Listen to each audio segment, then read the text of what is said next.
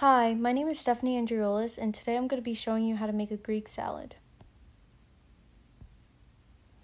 Where does Greek salad come from? The Greek salad is one of the most popular and well-known Greek dishes outside and inside Greece. Greeks love the horatiki, which means village in Greek. While there are variations around Greece, it is basically a salad made with tomatoes, cucumbers, olive oil, olives, and feta. The health benefits of Greek salad.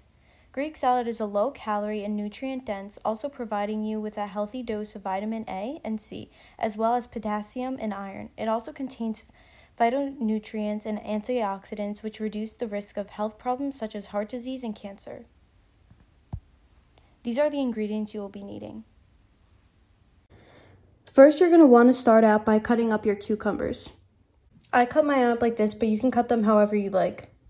Next, you're going to want to cut up half of a red bell pepper, orange, and yellow. Now that I have all my bell peppers cut up, I'm going to start by cutting half of a red or white onion. Next, I'm going to cut up a half a pint of cherry tomatoes. And finally, you're going to want to have half a cup of olives. After you have all your ingredients chopped up, you're going to want to get a mason jar to start making your dressing. Add 1/2 cup of olive oil to your jar.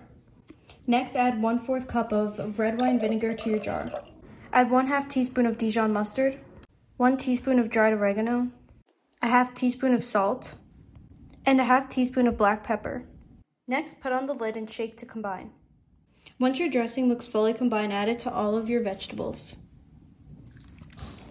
Next, mix together all of your ingredients.